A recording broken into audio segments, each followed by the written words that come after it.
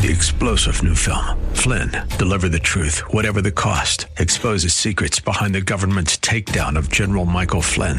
Flynn knew what the intel world had been up to. He ordered the first audit of the use of contractors. This set off alarm bells. He told the truth. He was the most dangerous person for Donald Trump to hire. They had to get rid of Flynn. Flynn, deliver the truth, whatever the cost. Available now. Watch it today. Go to salemnow.com. salemnow.com. WTBN Verse by Verse, sponsored by Verse Ministries. God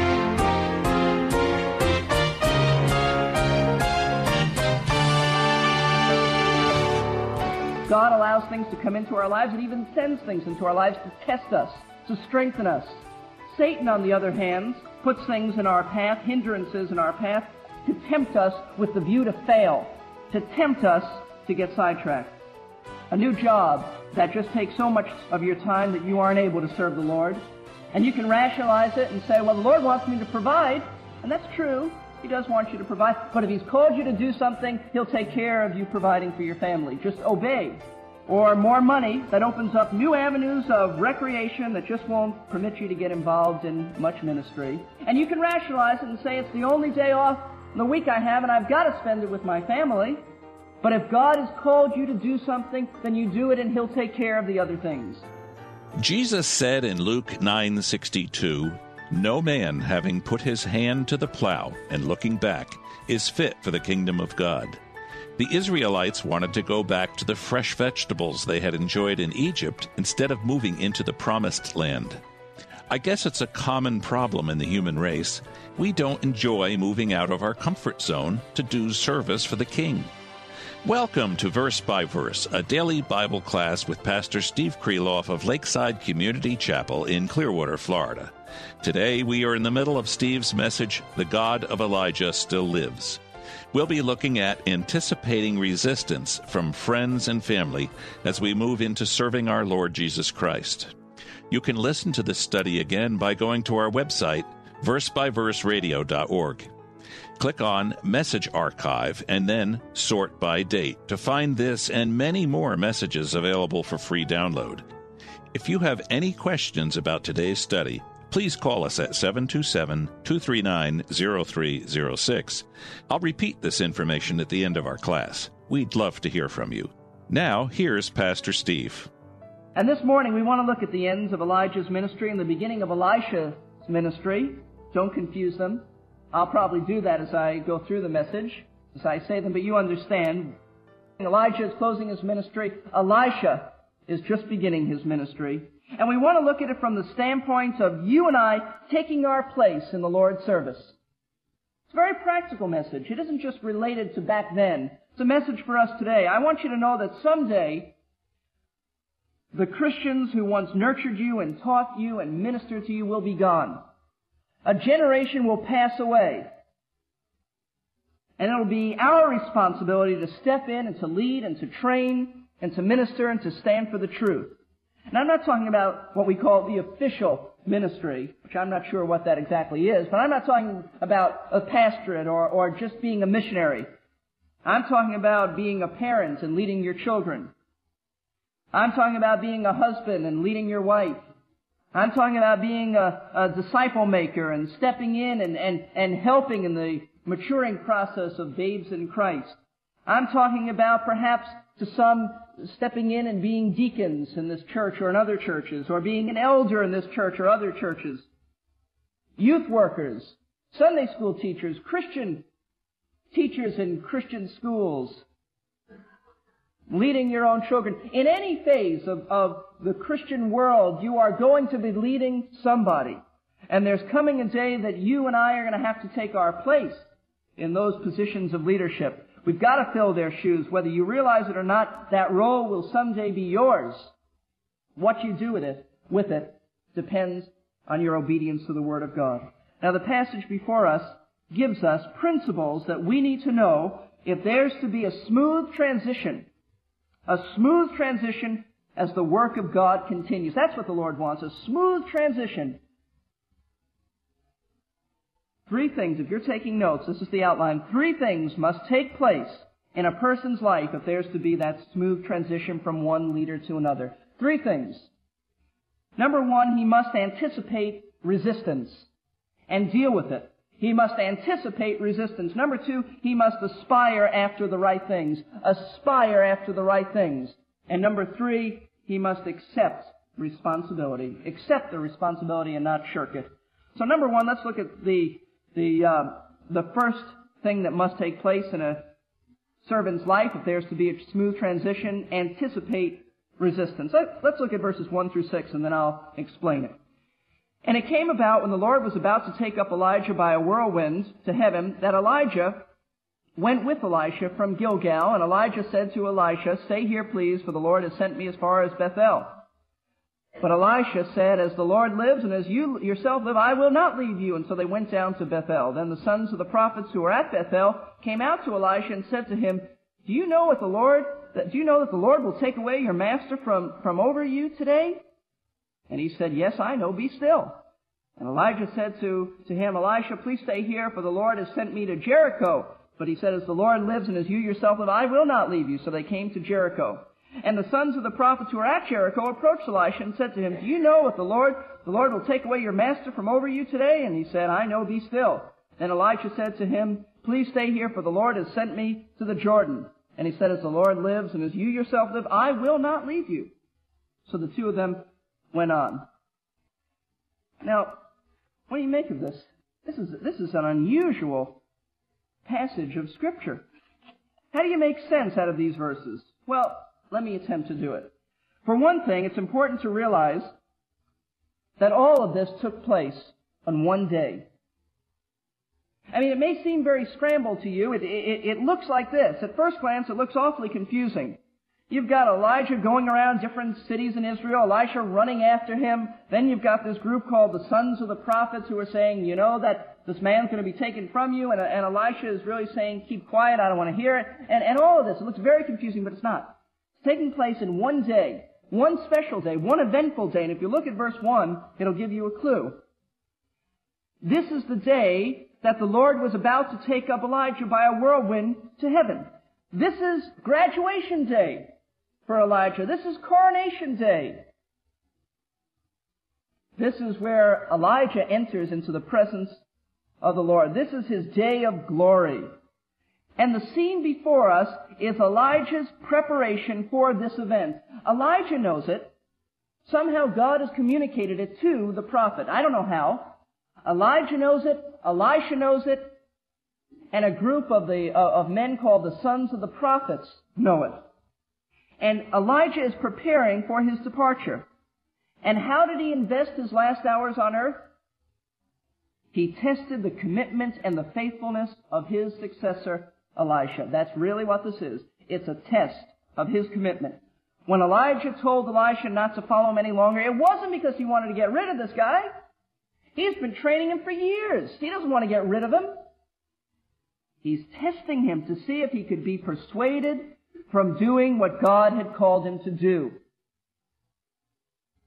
What had God called him to do? He threw that mantle on him and he followed Elijah. God had called Elisha from being a farmer on his father's farm to going into the prophetic ministry and following in the footsteps of the great prophet Elijah. And he understood that. Now Elijah went from town to town with Elisha, following close behind, and it was the delight to Elijah's heart. Don't misunderstand. Don't think that he's disappointed because he can't get rid of this fellow. He's delighted. He wants this to take place. In his own heart, he's saying, here's a man who has tenacity. Here's a man who can't be sidetracked. Here's a man who is persistent, who won't give up, a man with a backbone. That's what Israel needs. A firm man, strong in spirit, who won't easily be persuaded to do other things. Now, probably the reason that Elijah visited these towns was to encourage a group of men known as the sons of the prophets. Now, we don't read too much about them in Scripture, but probably these were a group of men who were being trained to carry on a prophetic ministry. And it seems like Elijah was the man who was training them. Most scholars believe that it started back in the days of Samuel, and it was sort of a theological school of these men, and they were in various cities in Israel, and Elijah the thinking is just going to these cities to just encourage them and make sure things are in order before he departs.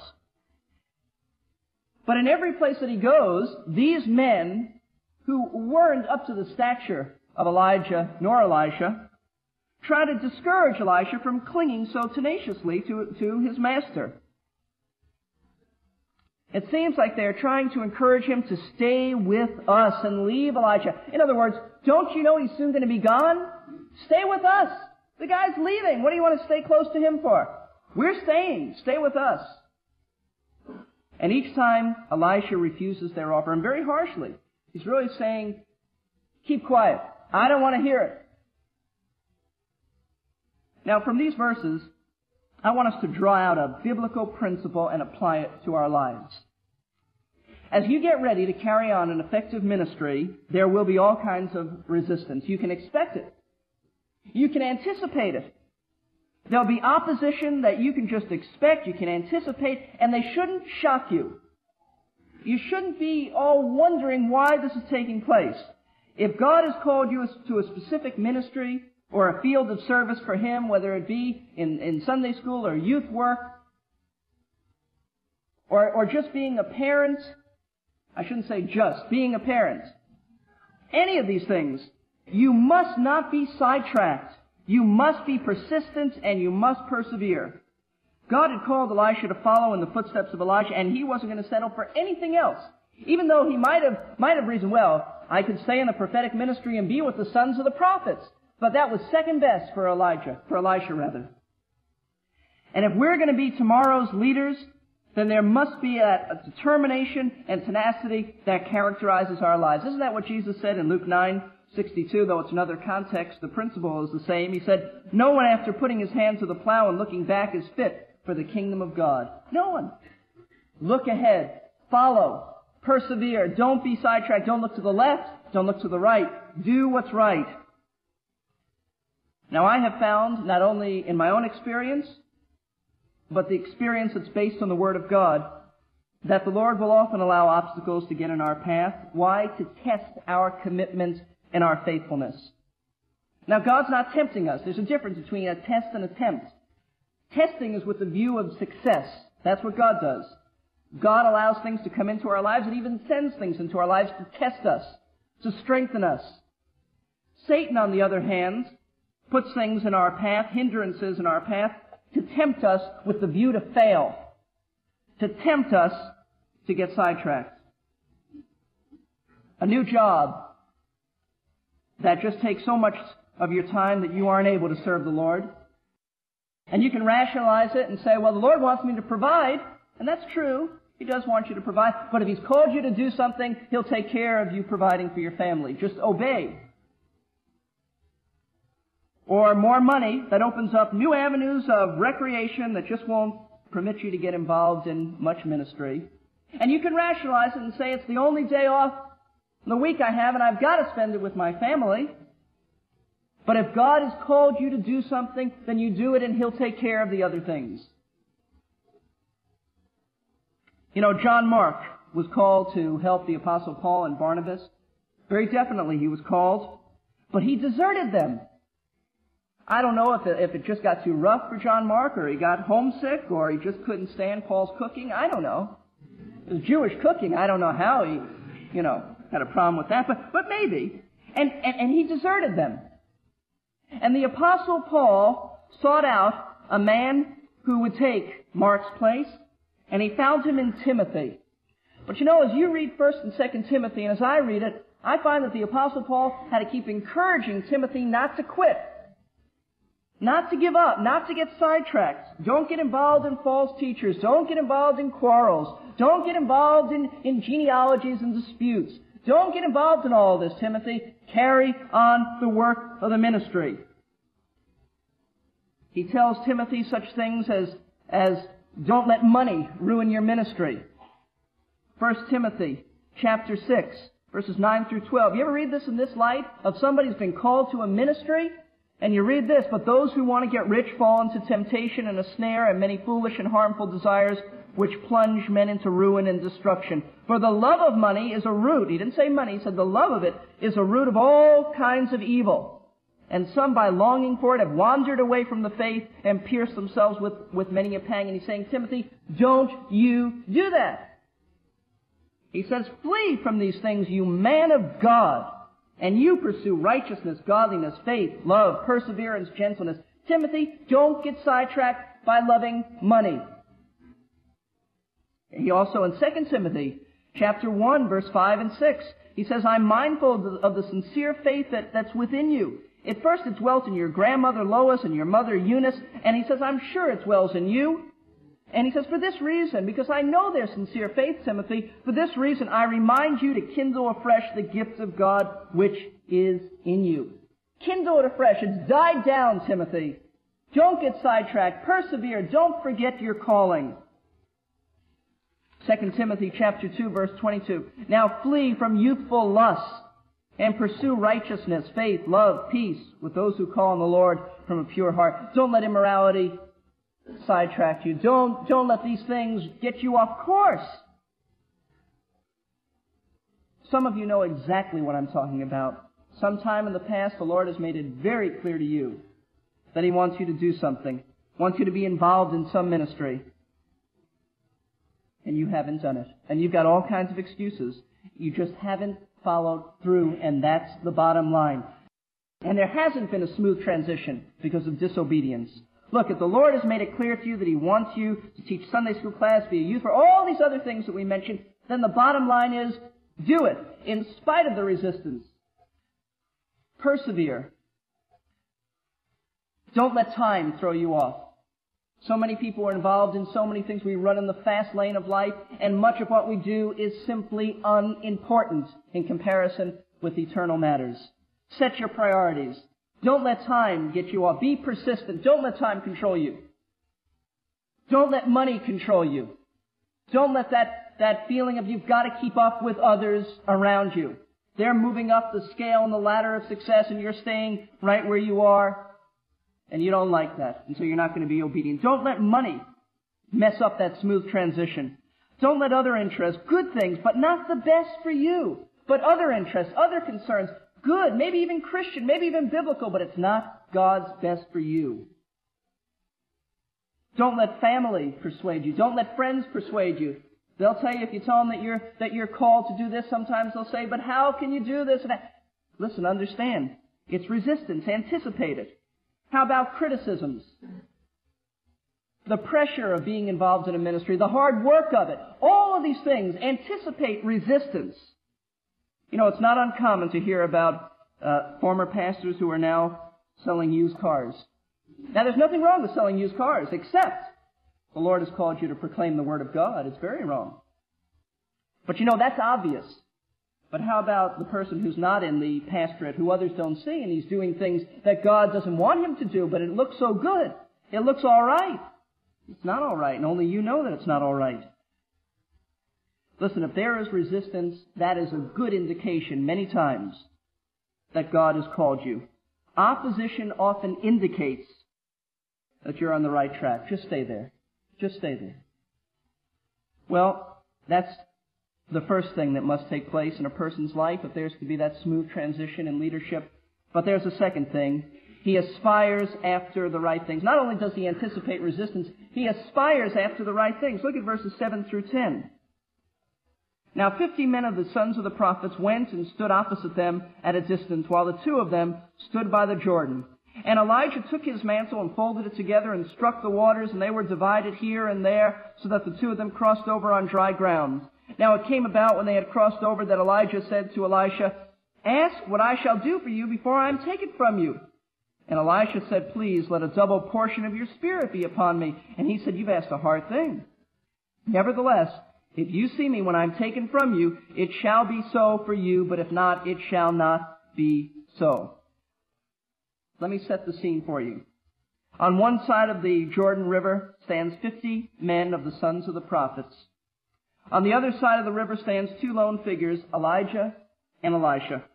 Elijah has just miraculously parted the Jordan River by striking it with his mantle, which was the badge of his unique office in ministry, office as a prophet. Now as the two men stand there together, Elijah turns to Elisha and says, "What do you want me to do for you before I leave you?" It's a nice request, gracious. "What do you want me to do for you?" And that is a heavy question. This guy is a miracle worker, and now we understand God is the one who does it. But he's the vessel. He's just parted the Jordan River. I think if it were me, I might have asked for fame and prestige. And Elijah, you can do anything. Many of us probably would have asked for things that pertain to ourselves, but not Elisha, not him.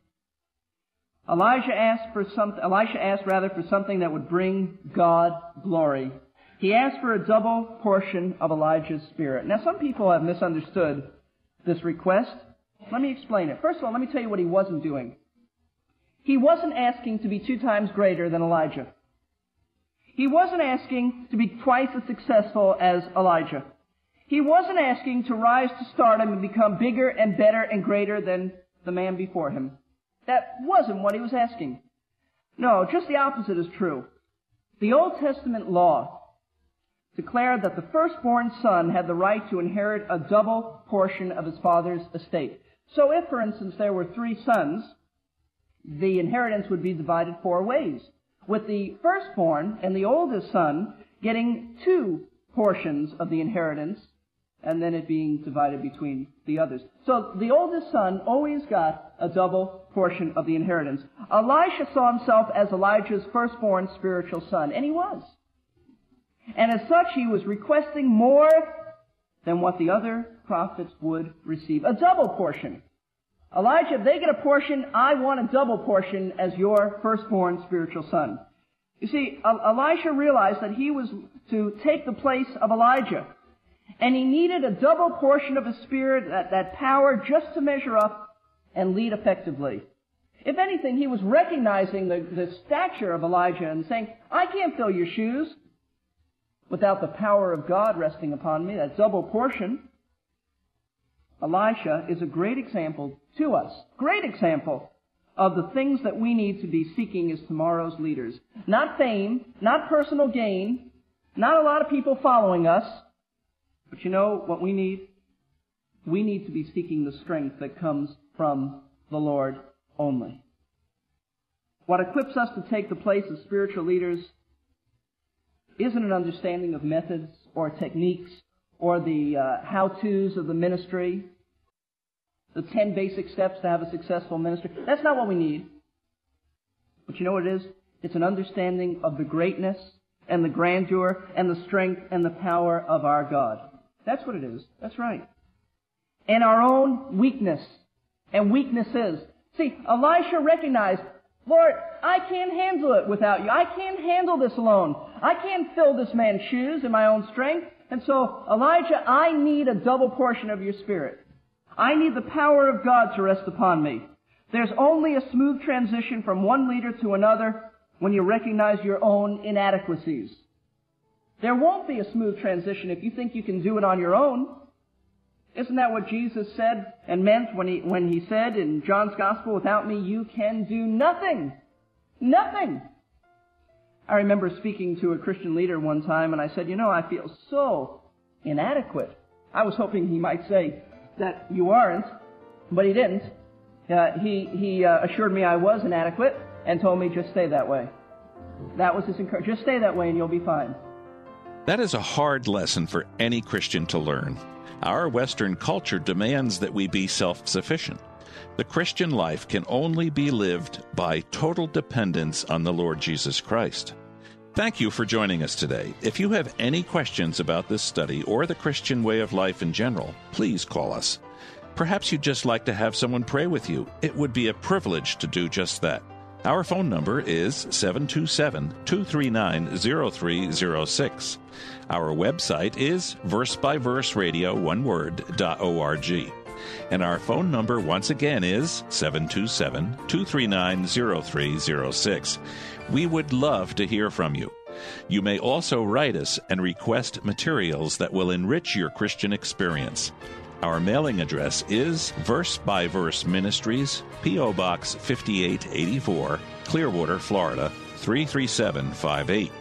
In the next program, Pastor Steve will be concluding this series of classes on the life of Elijah and what we have learned from this Old Testament prophet. Verse by Verse is an outreach ministry of Lakeside Community Chapel, located at 1893 Sunset Point Road in Clearwater, Florida. I'm your announcer, Jerry Pruden. Be sure to join us for the next Verse by Verse. You've been listening to Verse by Verse, sponsored by Verse Ministries. This program was pre-recorded. To learn more, including how to donate to this ministry, visit versebyverseradio.org. That's versebyverseradio.org. We're here to give you strength between... 3-star General Michael J. Flynn, head of the Pentagon Intelligence Agency, knew all the government's dirty secrets. He was one of the most respected generals in the military. Flynn knew what the intel world had been up to. He understood its funding. He ordered the first audit of the use of contractors. This set off alarm bells. The explosive new documentary, Flynn, Deliver the Truth, Whatever the Cost, uncovers the facts behind this scandal. Flynn told the truth. He was the most dangerous person for Donald Trump to hire. I find out the worst enemy that I'm going to face in my life is right here in America. They took my assessment and they wanted me to change it. And I was like, I'm not changing it. They had to get rid of Flynn. With in-depth interviews, archival footage, and never-before-seen personal records of the man behind the headlines. I just felt like I was drowning. Flynn, Deliver the Truth, Whatever the Cost. Available now. Watch it today. Go to salemnow.com. salemnow.com.